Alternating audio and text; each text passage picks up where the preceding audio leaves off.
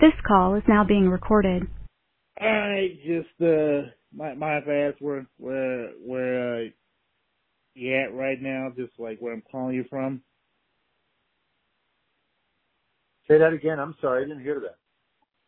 But you mind if I ask where I'm calling you from? Where you're calling me from, or where you're No, calling me to? wait, no. Where you at right now, basically? I'm in New Jersey. New Jersey. Okay. And I just wanted to just talk to you about your upcoming virtual chat over at with Evelyn Rubenstein. I just wanted to know how you got involved with that. I have no idea how I got involved with it.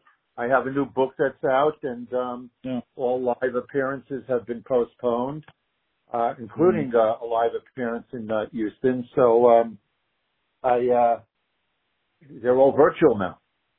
Yeah. I'm not quite Yeah. organized. Well, I just was trying to see. I didn't know when exactly were you initially planned. When were you initially planned to come down here? I have, something I don't know, because the Jewish Book Fair,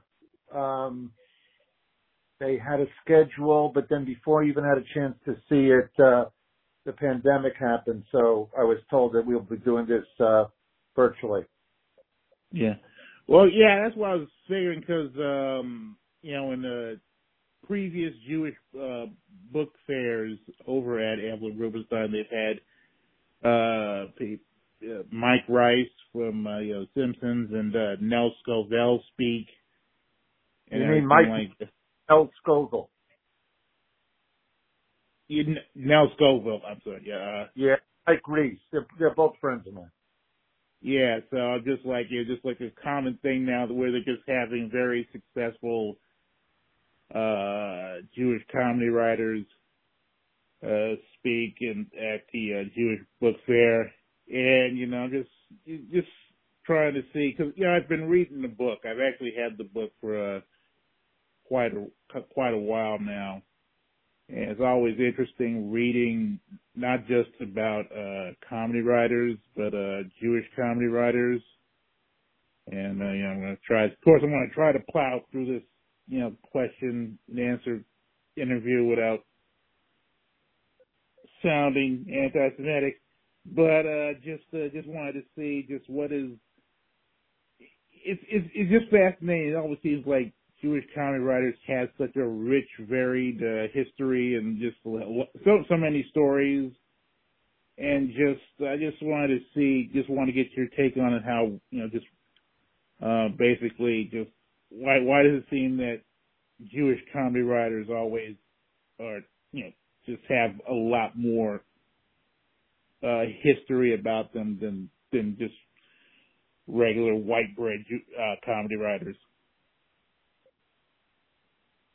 Well, in the history of comedy, the Jews have had a predominance, whether it's writing or it's performing, and it's just the way it's been. It's part of the culture.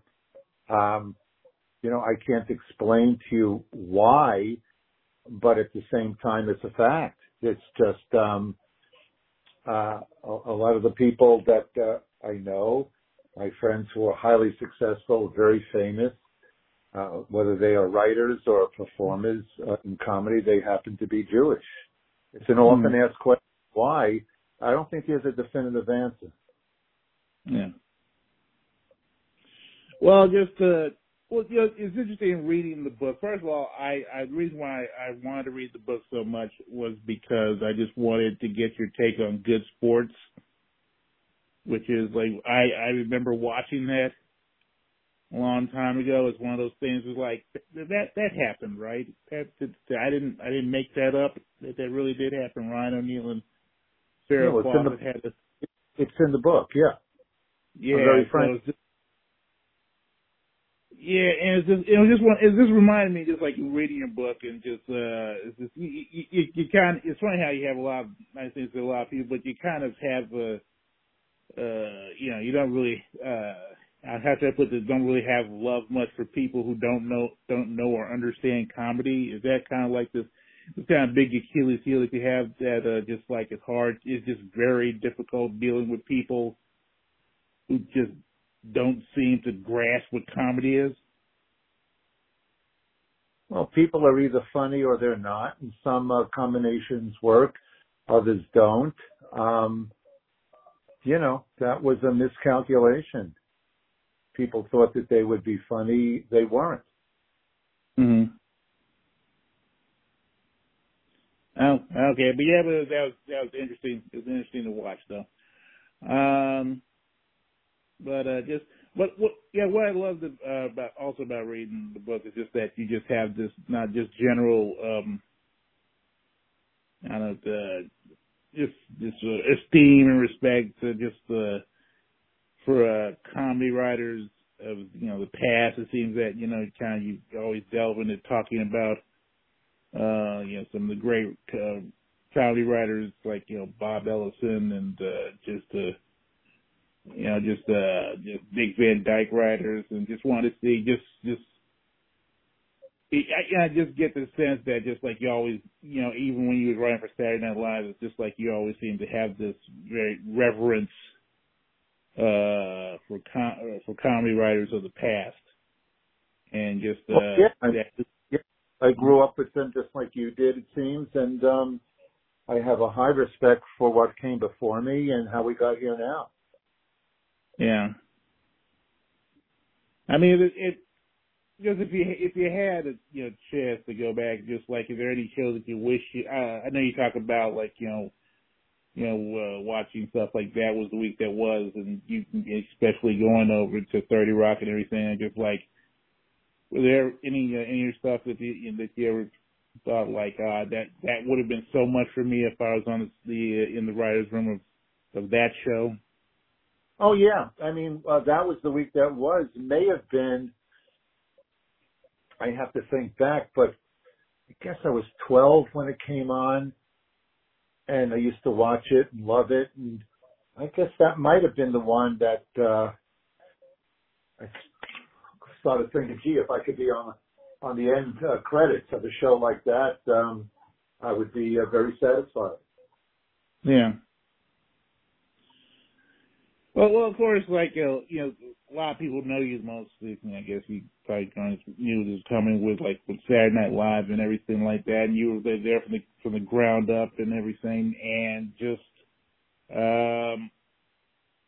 it made me think, because I also I read the Live from New York book and everything, just like how things have evolved. I don't know if you ever did like those things where they would invite you back to write for the show in the later years, like so many other writers of the past have done, but just I just didn't know if what I've done that 3 times, yeah. 3 times, and just I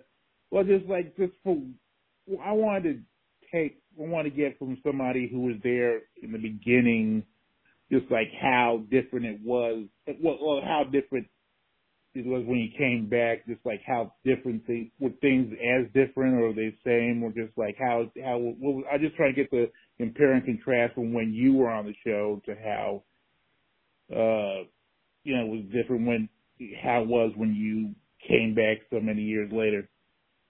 Well, I can't speak for the show now. I mean, I watch it every week.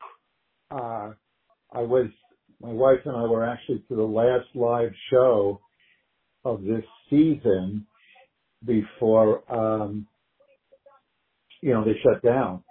So, we're avid fans of the show and all that, but I have not been there as a writer, even as a guest writer many years. When I went back, it was, I guess, the early and mid 80s. So that's quite a way. I left the show in 80.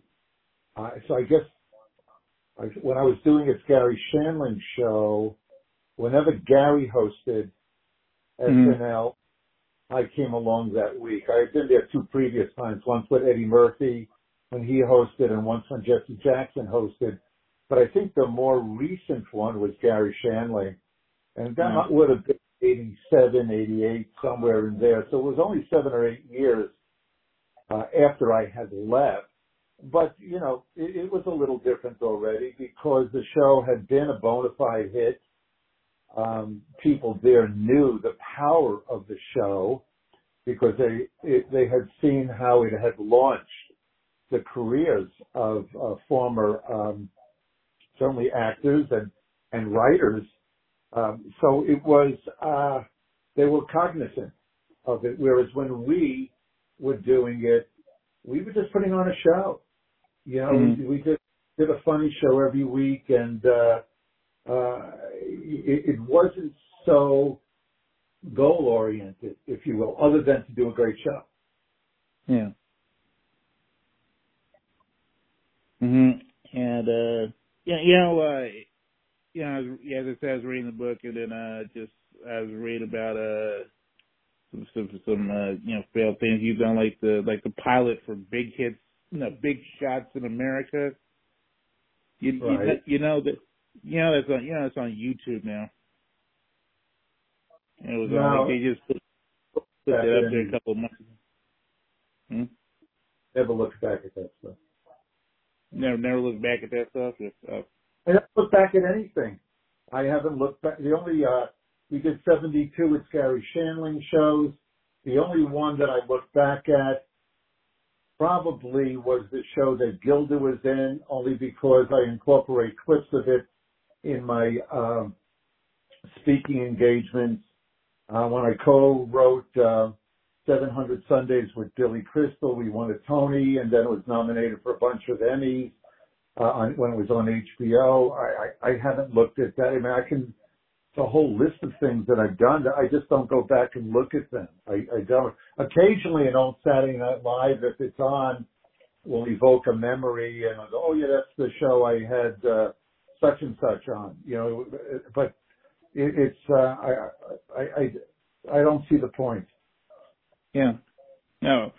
Well, it makes me think about, because you're talking about with Gary Shandling, and it just seems that just people call on you, whether it's Gary Shandling, or with Larry David, Curb Your Enthusiasm, or Billy Crystal, 700 Sundays, that you're just this person the people that the funny people go to just to make them better. Hence the whole Laugh Lines subtitle and all that. And I just was seeing how does that, I don't know if you ever thought about how to feel knowing that when comedians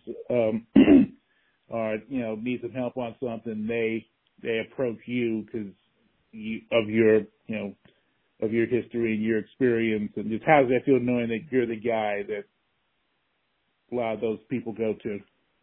Well, I'm flattered. A lot of them are my friends, and so it's fun. It's social, and I'm flattered. In the case of Billy Crystal, he's one of my oldest friends, and here 700 Sundays. He came to me and he trusted me with his life, with his family. So I was honored, and I was very respectful of the delicacy of putting words into the mouths of people that I hadn't met. And then years later, Billy and I just completed a movie that we shot with, that we co-wrote and he directed, and he stars with Tiffany Haddish in it. And we're just waiting for release date, once theaters start opening again. So these are individual friendships, but they're also individual relationships when it comes to work. Larry David is one of my oldest friends. Marty Short. I'm working with Barry Levinson right now. Rob Reiner. So I think that they feel a degree of comfort because I know what the needs of the script are. And I think that in those particular cases, they know that I know my role. I've written a lot of things by myself, that have been very successful. But in the case of a collaboration, especially when you're writing with somebody for that person, at best, you're vice president, and you accept that role. You're trying to make them look good and make them funny and put them in something that's substantial. But at the same time, if they're not comfortable saying what you've written, you don't fight for it because they're not going to say it with conviction. They're not going to believe and it won't come out right. So, it's a little bit of a dance. Yeah. Well, you've done TV, you've done movies, you've done plays, you've done books and everything. I'm just seeing, is there a medium that you find yourself expressing yourself more, or that you find that you? Well, I would say I don't know say what it loves the most, or anything like that, but just something that is more, gives you more creativity when you're doing that. That's a good question. Here's where I've been lucky. If I get an idea, I've been very, very fortunate to be in a position where the idea eventually tells me how it wants to live, where it wants to be. If it wants to be a book, if it wants to be a movie or a play, or maybe just a 3-page article for the New Yorker. You know what I mean? So, yeah. all things being equal, look, I can go both ways with this. Like, on the one hand, I can say there's no greater feeling than writing something and hearing a live audience laugh, or seeing or experiencing that audience also being moved to tears. So that's fantastic. But as a writer, there are certain thoughts that I have my name on 11 books that I've authored. Those things should only have been books, and they were only books. And I like that. I like diving into the psyche of a character that I make up, and then let the character become alive. And then the character hopefully gets to a point where he or she tells you what he or she wants to say or do. It's like creating a world and populating it, So, it depends on the mood, but all things being equal, there's nothing like hearing an audience laugh at something you've written. Yeah. All right, you've been on this planet, I believe, for 69 years, and just trying to see, you probably saw this coming. Like, what advice would you have, the future comedy writers, or people just want to break out their comedy writers, whether they're Jewish or just, other, yes. Whether they're Jewish or not, that's an often asked question. And I know that my answer is going to sound very evasive, but it's not. And what that answer is, my suggestion would be, if you, everyone that I know who does what I do shies away from the question or the statement, I want to become a writer. The advice is write. That's how you're a writer. You write. You read good stuff, but you write. And the more you write, the better you'll become at writing. All right? It's not like you'll get a job and then all of a sudden you'll start writing. You know what I'm saying? So what I did, as I explained in the book, I came up with a portfolio that had jokes in it that nobody asked me to write, had sketches in it that nobody asked me to write. It may have even had a magazine article in it that nobody asked me to write. The answer is you have to write, and then you'll get better, and then you'll have a selling tool to show somebody, hey, this is who I am. This is the way that I write. Can I come and write for your show? Do you like my voice? You know what I'm saying? It sounds so basic, but there are no secrets. And I think that every writer that I know, I'm also 69, for 2 more days, by the way. Okay. And, So when I speak to Houston on what's a Thursday, yeah, I'll be in the 8th decade. So all I can say is that is the most basic thing. And it's, like I said, it sounds like, oh, you're being evasive, you're being coy. No, that's the advice. Then you become a professional writer. Well, now that you've got a portfolio which shows your wares, which shows what you can do, then it's a matter of making connections. It's a matter of hanging out with other funny people, whether it be at comedy clubs or wherever they congregate, and insinuate yourself into a crowd. Do you know what I'm saying? And as everybody grows together, maybe you'll find a voice that you can speak through. Okay, like I did through Gary Shandling, or I did with Gilda, like my friend Larry David did with Jerry Seinfeld. And as the voice that you speak, you write for progresses, maybe that person asks you to come along and write a script, or be on the staff of their TV show, or you'll turn the head of an agent who says, "Hey, I like the way you write. I'd like to represent you," and he or she submits you to TV shows. But it all begins with having a sample, okay, a portfolio of who you are as a writer. Yeah. All right, that is not evasive at all. That's actually good advice. And thank you very much for helping me out with this. I appreciate it immensely. And good luck with the chat, and good luck with all the projects you're doing. Good luck with everything in general. Okay, thanks a million. I really enjoyed talking to you. Thank you. All right. Have a good day. You too. Bye.